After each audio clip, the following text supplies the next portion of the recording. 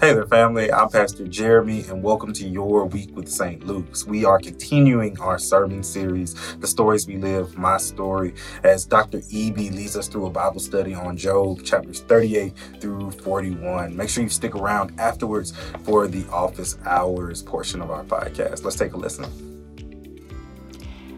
Hello, friends. Thank you for joining me again as we explore the story of Job and how his story helps us to tell our own stories. Specifically, we're telling our stories by narrating what we see God moving us from, God moving us through, and God moving us to. We began the first week discussing how before Job does anything else, before the from, through, or to, he acknowledges his present circumstances and accepts his current feelings. Last week, we observed how Job moves from the voices around him, his wife and his friends, and the opinions of those voices. He finds his own voice, and the rest of his story is told in his own way. Today, we ask, what is it that Job must go through? I mean, he's already lost his children, his flocks and herds, servants and land. Job iterates that in addition to all those physical losses, he's also lost immaterial things. His status in the community, his esteem and respect from his friends and colleagues, and even the closeness of his remaining family and friends. What else is left for Job to go through? Job repeatedly refers to his situation as darkness. In chapter 17, verse 9, he refers to the grave as his house and darkness as his bed. Job says of God in chapter 19, verse 8, "He has walled up my way so I cannot pass, and has set darkness upon my paths." Finally, Job declares, "I waited for good, and evil came. I waited for the light, but only darkness arrived." This is very different from the life he knew before, says Job.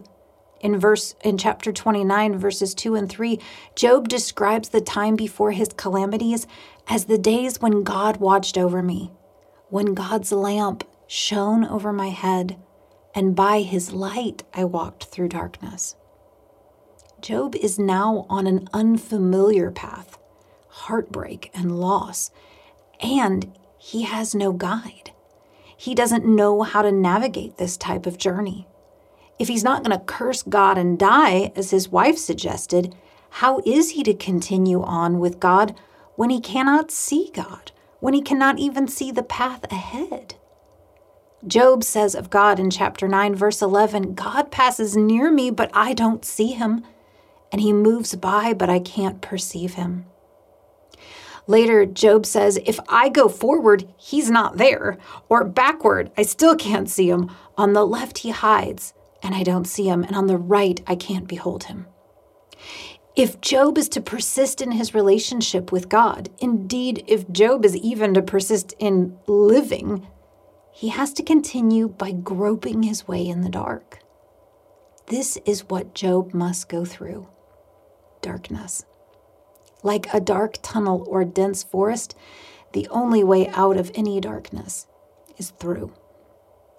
While this sounds foreboding and dismal, there's a portion of Job that has something very interesting to say about the possibilities that going through darkness offers.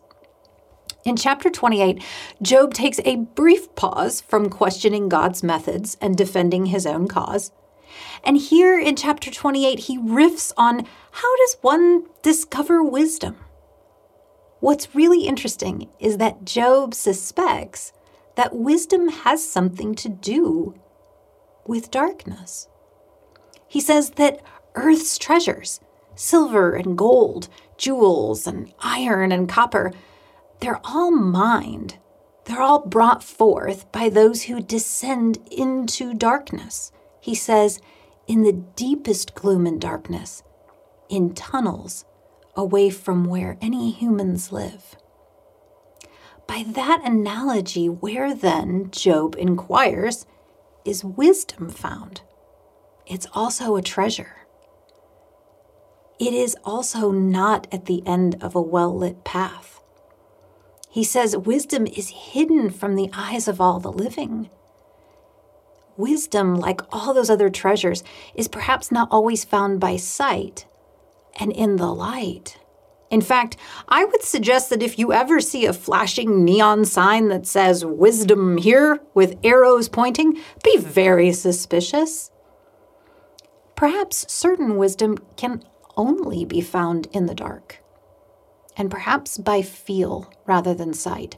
And Job reckons that God is the only one who knows the way to such wisdom. And Job is right about that. When God finally responds to Job in chapter 38, God says that he indeed knows the dwelling place of darkness, he says, and the path to its home. In her book, Learning to Walk in the Dark, Barbara Brown Taylor refers to this way of acquiring wisdom as endarkment. Just as we use the term enlightenment to mean that we gain understanding by seeing something clearly and having a light turned on that exposes all of its facets, endarkenment suggests that we gain wisdom or understanding sometimes by not seeing clearly. In this way, it seems that other senses, other ways of perceiving truth can be opened and engaged by turning off our sight. Taylor reminds us that in the story of creation, darkness is neither bad nor is it inferior to the light. In fact, darkness and God both existed and existed together before light, and with it time began. We might say that darkness is God's native habitat. It was in the darkness and out of the darkness that God began to create all that we experience. Interestingly, when God finally speaks to Job, it's from inside a whirlwind. Do you hear the echo of the creation story? God's Spirit moving as wind while cloaked in darkness. Even as he reveals himself, God's presence remains somewhat obscured. And just because Job must continue blindly does not imply that he continue as one who is mute. True, he cannot see the path forward or where God is in relation to it, but he does not stop letting God locate him. Remember last week, we talked about how Job finds his own voice to tell his story. He doesn't just use this voice to tell his story to his friends, but it gives him the courage to tell God. In chapter 23, Job says that if he knew where to find God, he would march up to his house, knock on the door, and demand he answer his questions. Job says, now would God contend with me in the greatness of his power? No. But he would listen to me. Job continuously calls God to account for his actions and even for his inactions, to show himself and show his hand. Job is what Walter Brueggemann, a Hebrew Bible scholar, calls the faithful complainer. Here's how Brueggemann defines such a faithful person. Quote, the faithful complainer is a member of the covenant with Yahweh, and so the speaker has certain rights before God. It is for that reason that the speaker can voice petitions to God that amount to imperatives. The reason imperatives can be addressed to God is that God has made promises of fidelity, and God is now summoned to keep those promises in the face of trouble. Therefore, complaint, protest, lament is an expression of the lamenter's faithfulness to God and to the relationship, the covenant with God. For example, if I'm faithful to my spouse and committed to my marriage relationship, I would not be silent, and nor should I be, if I suspect my spouse is not being faithful as well. In fact, if I was not disturbed by such actions, it would demonstrate how little the relationship meant to me. In such a case, Accusation or complaint demonstrates how much I honor the relationship. There's another reason why such complaint or lament demonstrates faithfulness. Lament is a form of worship. Now, hear me out. The main instruction to the people of Israel upon receiving the covenant was, according to Deuteronomy 6, verse 5, "You shall love the Lord your God with your whole heart." I want to suggest that we can understand your whole heart also in the sense as your every heart, meaning that it's not only our happy hearts that God desires to receive in worship, but our broken hearts, our angry hearts, our sad and tired hearts. Just think, if God wants all the pieces of our hearts as they are at any given time, just listen to the ways that the Psalms describe the human worshiper's heart. Psalm 13:2. "How long must I bear pain in my soul and sorrow in my heart all day long?" Psalm 22:14. "My heart is like wax, it is melted within me." Psalm 25:17. "My heart is troubled and distressed." In Psalm 38:8, "My heart is tumultuous." In Psalm 40:12, "Evil has encompassed me, my iniquities have overtaken me, and I cannot see past them. They are more than the hairs on my head, and my heart sinks inside me." The psalmist in Psalm 51, verse 17, describes his heart as a broken and guilt-ridden heart. The psalmist in Psalm 55 says, "My heart is in anguish." And the psalmist in the 102nd Psalm, verse 4 says, "My heart is stricken and withers like grass." All of these hearts we have just heard throughout the Psalms are all appearing in these songs of worship. And so I would say that to refrain from lamenting, to refrain from expressing anguish or anger and confusion is actually to withhold worship from God. Such withholding demonstrates a belief that God either cannot handle or does not value our whole selves.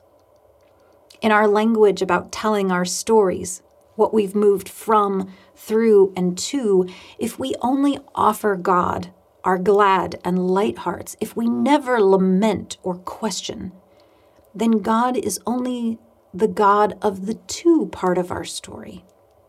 God is only God of our destinations and not of our journey. Another way in which Job's complaint is considered faithful worship is that it's based on the recognition of God as creator. Now, God's role as creator is an important theme throughout Job. Job's friends constantly refer to God's ultimate sovereignty and righteousness as revealed by God's creating the world. And indeed, when God himself answers Job at the end of the book, all he does is point toward his creation. God has these wonderful lines like, "Where were you when I laid the foundation of the world?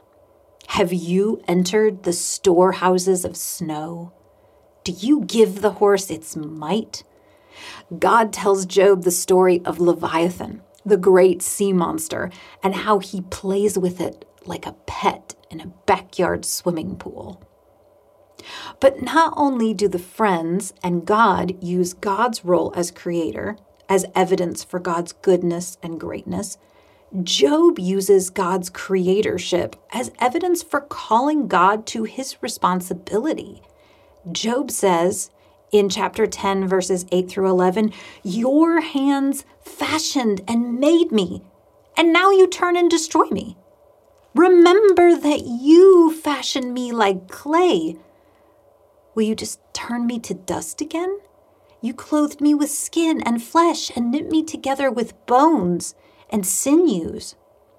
A little later, Job tells his friends in chapter 12, verse 10, that God is responsible for Job's circumstances because in his hand, Job says, is the life of every living being and the breath of every human being.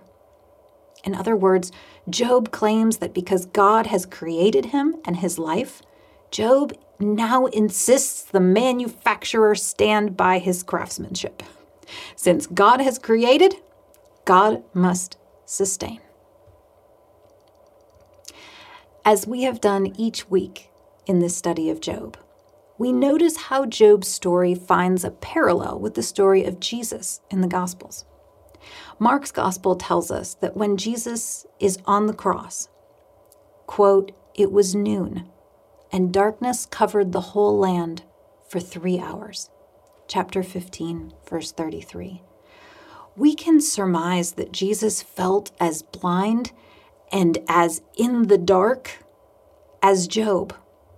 Since Jesus yells from the cross and in the dark, my God, why have you forsaken me?" Jesus dies with this question, dare I say this accusation on his lips. God, why have you extinguished all the lights and left me to go through this in the dark? Two things are important to notice about Jesus' story.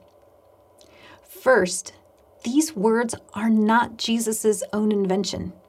Jesus is quoting the words of the 22nd Psalm. Jesus is not the first or the last worshiper of God to lament God's apparent absence or silence during crisis.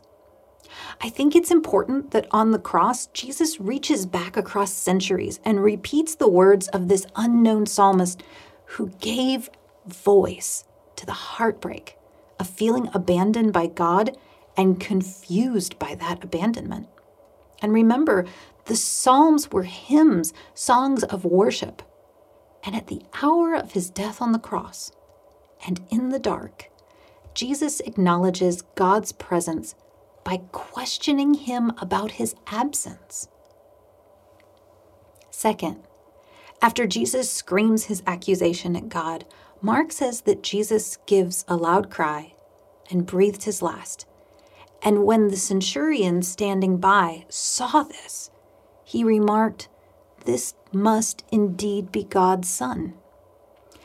Isn't it odd that watching someone yell, "My God, why have you abandoned me?" would indicate an intimacy between that person and God, such as father and son? Yet it does require intimacy to utter such a cry in the first place. Jesus worshiped God with his whole heart, even the part that was broken, angry, and hurt. To be sure, Jesus' willingness to go to the cross, obedient to God and on behalf of others, certainly demonstrated his faithfulness. But it's important to see how Jesus' cry to God from the cross also expressed his faithfulness. In the midst of, through the darkness and feelings of desertion, Jesus cries out to God because he believes that God is yet there, even in the darkness, that God is somehow present, even in his absence. In regard to the from, through, and to, Jesus acknowledges that God is God of his through on the cross and in the tomb.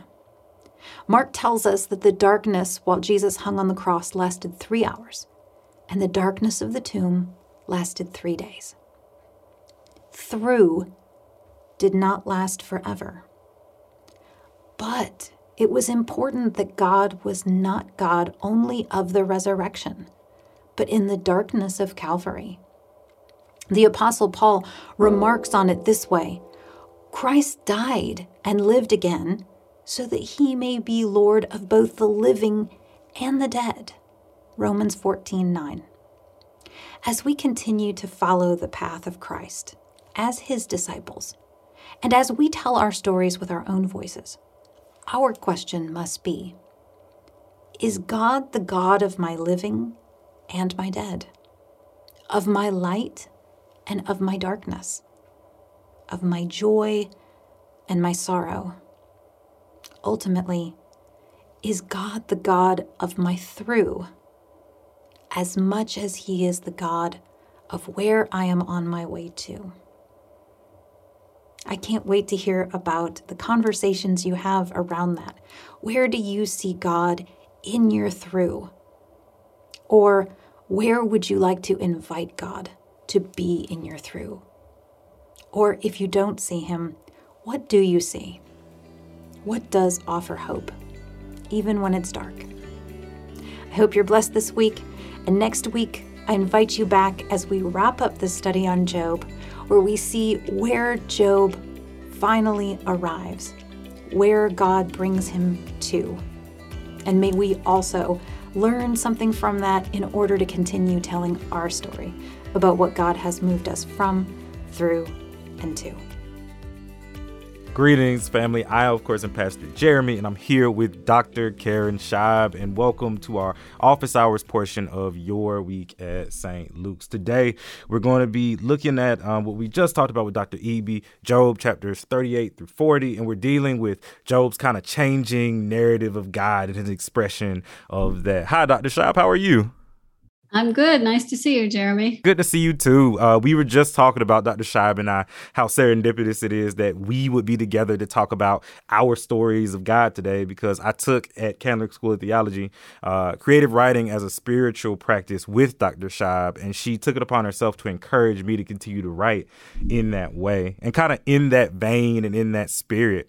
I want to talk about how our stories of God can kind of become weaved into our overall narrative of life. I mean, could you share your heart about that, Dr. Scheib? Yes, I'd love to. So I think if we are Christians, we adopt the Christian story. We assume the Christian story is part of our own. But I do think there's a reflection of who we are and how we think about God. And there's an interesting story that's famous, somewhat apocryphal, but I think there's some truth to it, about Karl Barth. I don't know if you've heard this story. Pretty famous theologian who wrote 4 volumes of church dogmatics, pretty intense, dense, systematic theology. And he was asked once by a student, supposedly he was lecturing at the University of Chicago in 1962, and a student asked him if he could summarize his whole life's work of theology in a single sentence. And reportedly, he said something like this: "Yes, I can. In the words of a song I learned at my mother's knee, Jesus loves me, this I know, for the Bible tells me so." And I've heard this story many times. And from what I can tell, I've heard it in sermons. I've seen it in church newsletters. Probably the number of people who've heard that story is a lot higher than the number of people who actually read Barth's dogmatics. Yeah. But I think it catches people's imagination. It speaks to them in some important ways. I'd agree with that for sure. I mean, yeah, I don't think a lot more folks have heard that story than have read church dogmatics, because church dogmatics is a pretty huge undertaking. But I'm curious, why do you think that story is kind of told and retold the way that it is? What do you think that it does for people? How do you think it functions? Yeah, that's a good question. I think part of it is just the image of this brilliant theologian quoting a children's song captures our imagination. It's a good story. It's a story about God's love, which I think is a central Christian story. It's a story told in everyday language, and it resonates with most of us. If most of us were asked to sum up our theology, we wouldn't probably write 4 volumes of books. We would recite a favorite biblical passage or a hymn or a song. And it also resonates with us because what we learn about our faith actually really begins with the experiences in our family, with being loved and the stories we were told and the songs that we hear. The thing that's interesting is that most of us we might say something similar if asked to sum up our theology, but we wouldn't think of ourselves as theologians. And I think most lay people don't think of themselves as theologians. Is this your experience? Do you think that's true? I would probably have to agree with that. I think that a lot of folks, when approached with the word theology or with the Bible itself, can feel kind of anxious. And I think a lot of folks can really struggle with where to get started, let alone acknowledging themselves as doing theology or being theologians. And then on top of that, I think that not many of us were raised probably in environments where we were encouraged to explore our theological imaginations. Yeah. Well, and that's actually why I use the language of our God story, because theology basically, as you know, is a study about who God is and how God works in the world. And if we are Christians at all, we think about these things. Theologians Howard Stone and James Duke say to be Christian at all is to be a theologian. There are no exceptions. Even if we don't formally study the nature of God and God's relation to the world, we do have ideas about who God is and how God's at work in the world and in our lives. And these stories about God communicate our theology, our basic beliefs, even if it's not very systematic, because we all have ideas about God. Few of us might be as precise as Barth, or have as fully a formed systematic theology. But we think about these questions are important to us. Is God love? Is God a parent? Is God a judge? What's God's nature? How does God work in the world? How does God answer prayer? These are all theological questions. And by the way, John Wesley was not a very systematic theologian, as you know. He's much more practical theologian. Right. So, and the Bible, of course, is not a text of systematic theology, but a collection of stories, sayings, and poetry. And our theology, our ideas about God are drawn from these stories. We know God through the stories of the Bible, the stories from the history of the church, the embodied stories of the rituals and practices. And if we've grown up in a home where faith is important, we've heard stories about God from our family. Or again, in practices, if we prayed at the dinner table. And some of us who didn't grow up in those homes then we learn those stories in church. We begin to adopt them. They become part of our stories. And those stories, especially if they're positive stories about God's love and grace, help us shape ourselves into seeing ourselves as children of God and as people that are grace-filled. Mm-hmm. I'm really struck by that quote that to be Christian at all is to be a theologian, right? And we see that kind of tension with Job where he wants to express his experience of God in the moment, but because it's so different than maybe what others are saying, that there's just so much pushback there. And I wonder what our world would look like if we accepted that idea that to be a Christian is to be a theologian and respected each other's stories as well. And so thinking about our own stories, I'm curious, Dr. Scheib, if you had to sum up your theology in a similar way that Karl Barth was asked, what would you say? Well, I would be close to Barth, but I'd probably quote 1 John 4:7. Dear friends, let us love one another, for love comes from God, and everyone who loves has been born of God and knows God. And love and grace are really central to Wesley's theology too. So I've been shaped both by that strain in Wesleyan theology. And for me, the Christian story really is a love story. And it's a story of freely given, unconditional love. Unfortunately, not all of us experience God in that way. And sometimes, again, it's back to those confining stories of our family. We may have experienced more conditional love in our families, or we may think of God as a judgmental parent if we had strict parents. When I worked with a pastoral counselor, I had a client that could quote John 3:16, for God so loved the world, but didn't believe that statement included them.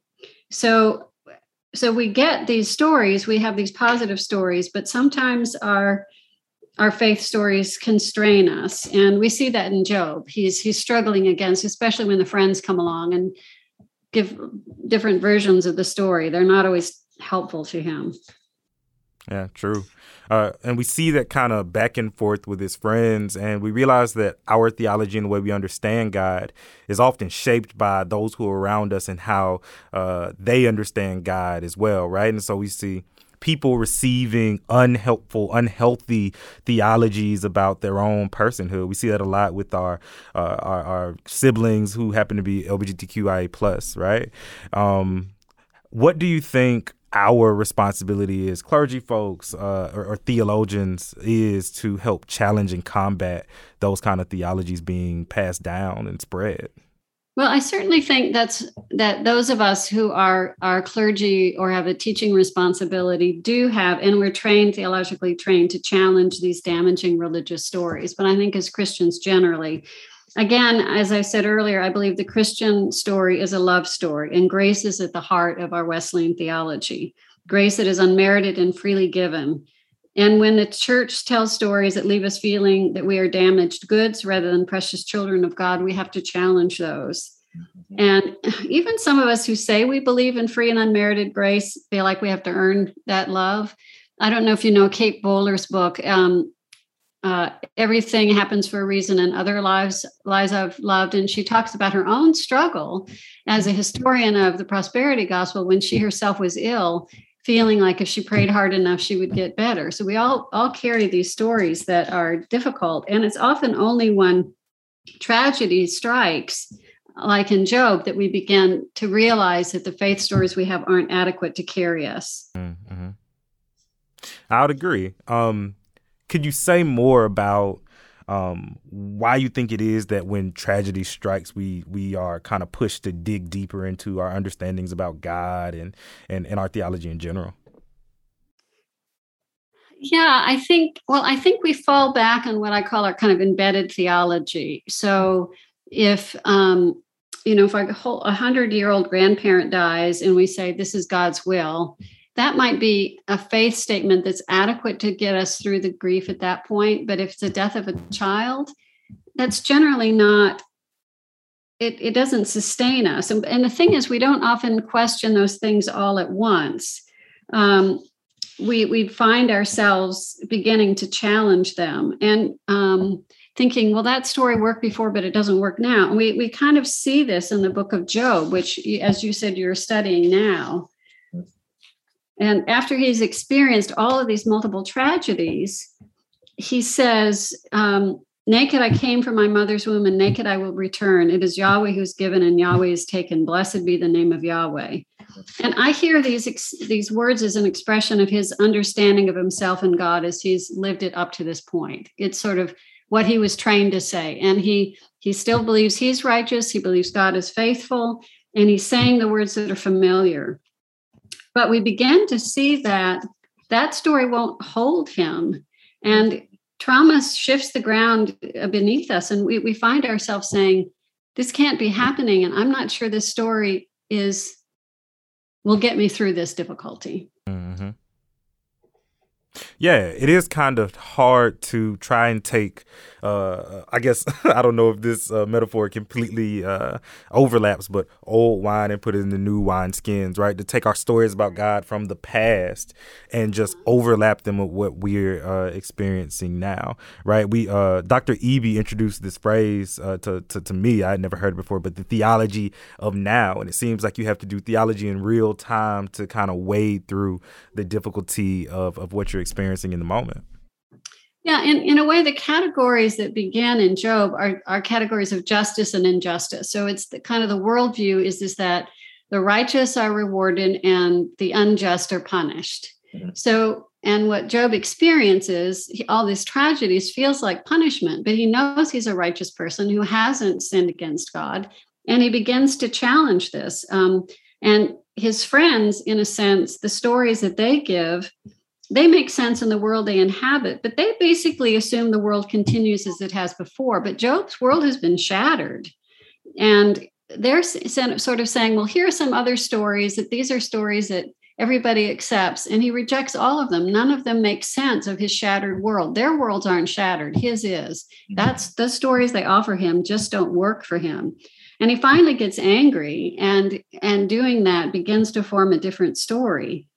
And the story that his friends tell him still sort of holds on to the notion that the righteous are blessed and the wicked are punished. He begins to imagine a story in which he's been falsely accused, and he wants to have his day in court with God. And that's what we see, a kind of courtroom scene in which he thinks that, well, if a God is a just judge, then he better explain his judgment, why this is happening to him. Come here and explain yourself. Right. All right. And in that kind of back and forth with God doesn't really follow Job's script, does he? No, not especially in the latter chapters. God really completely shifts the narrative. And the narrative still is assuming in Job's part justice and injustice. And that's why sort of it's framed in a courtroom scene. But God jumps to creation. God says, it's if God's saying, you don't get it, Job. You don't see the larger story. You had a story of who you are and who I am, but it's partial. It's small. Think bigger. And only at the end of the book does Job finally seem to shift his view of the world and of God. He appears to let go of his need to form the story in terms of justice and injustice. Mm-hmm. He acknowledges he has spoken without knowledge, is the word. And he appears to tacitly acknowledge that that the world that God created is different than he imagined. That's where we have the behemoth and, that all these things that God has created, and the lion. And God is really saying, your frame is too small. You're looking at the story in this way. My story is much more encompassing. There are pieces that you cannot see. And he also Job begins to see the possibility, not of punishment, but of tragedy. The tragedy, it's a different category than justice and injustice. His sense of center is shifted, and it's no longer only about him. And he says a little bit that he is sort of repenting in dust and ashes, and there's different interpretations of that. But he seems to accept that part of being human is to suffer, and it's not punishment. And we begin to get a sense that Job's sense of himself and God has shifted. But this is what's so interesting about the book. Exactly where it's shifted to, or what that looks like, we don't know. It's kind of an open-ended story. Yeah. And I think that's really fascinating. Yeah, doesn't that kind of represent? So Job has this moment where he confronts God and God shows up, right? And you kind of get to see this expanding of God's story before Job's eyes, right? And then the book ending kind of open-ended like that, just kind of leaves the possibilities of where it expands to. Just up to your imagination, right? And so in that moment, being confronted with the fullness of who God is, his understanding of God's story expands, and also the possibility of his place in God's story expands as well, right? Exactly. Who he is and what it means to be in relationship to God and in his family. So that's how our story and our God stories are connected, that we begin to see God differently. We also have to see ourselves differently if we are sort of embedded in God's story. So it's not just that we have a story about God. God has a larger story that we are a part of, but we often only see it partially. And the good news of this open-endedness of Job is that if Job can change his God story, then we can change our God story. We're not stuck with the ones we inherit. And we can do it intentionally. It often happens to us. Job is sort of forced to change his story because of tragedy. But we can choose stories that allow us to flourish as the way that God intends, and not stories that confine or constrain us. So this is the gift that Job gives us, is this possibility of writing a new story of ourselves and God together, moving in some open-ended direction. That's beautiful. And as we kind of end our time together, I want to challenge folks listening to question how is God expanding God's story from your perspective, and how is your story wrapped up and weaved in God's story? Thank you so much, Dr. Scheib, for giving us so much to think about. I'm sorry, I ran out of gas. I ran out of gas.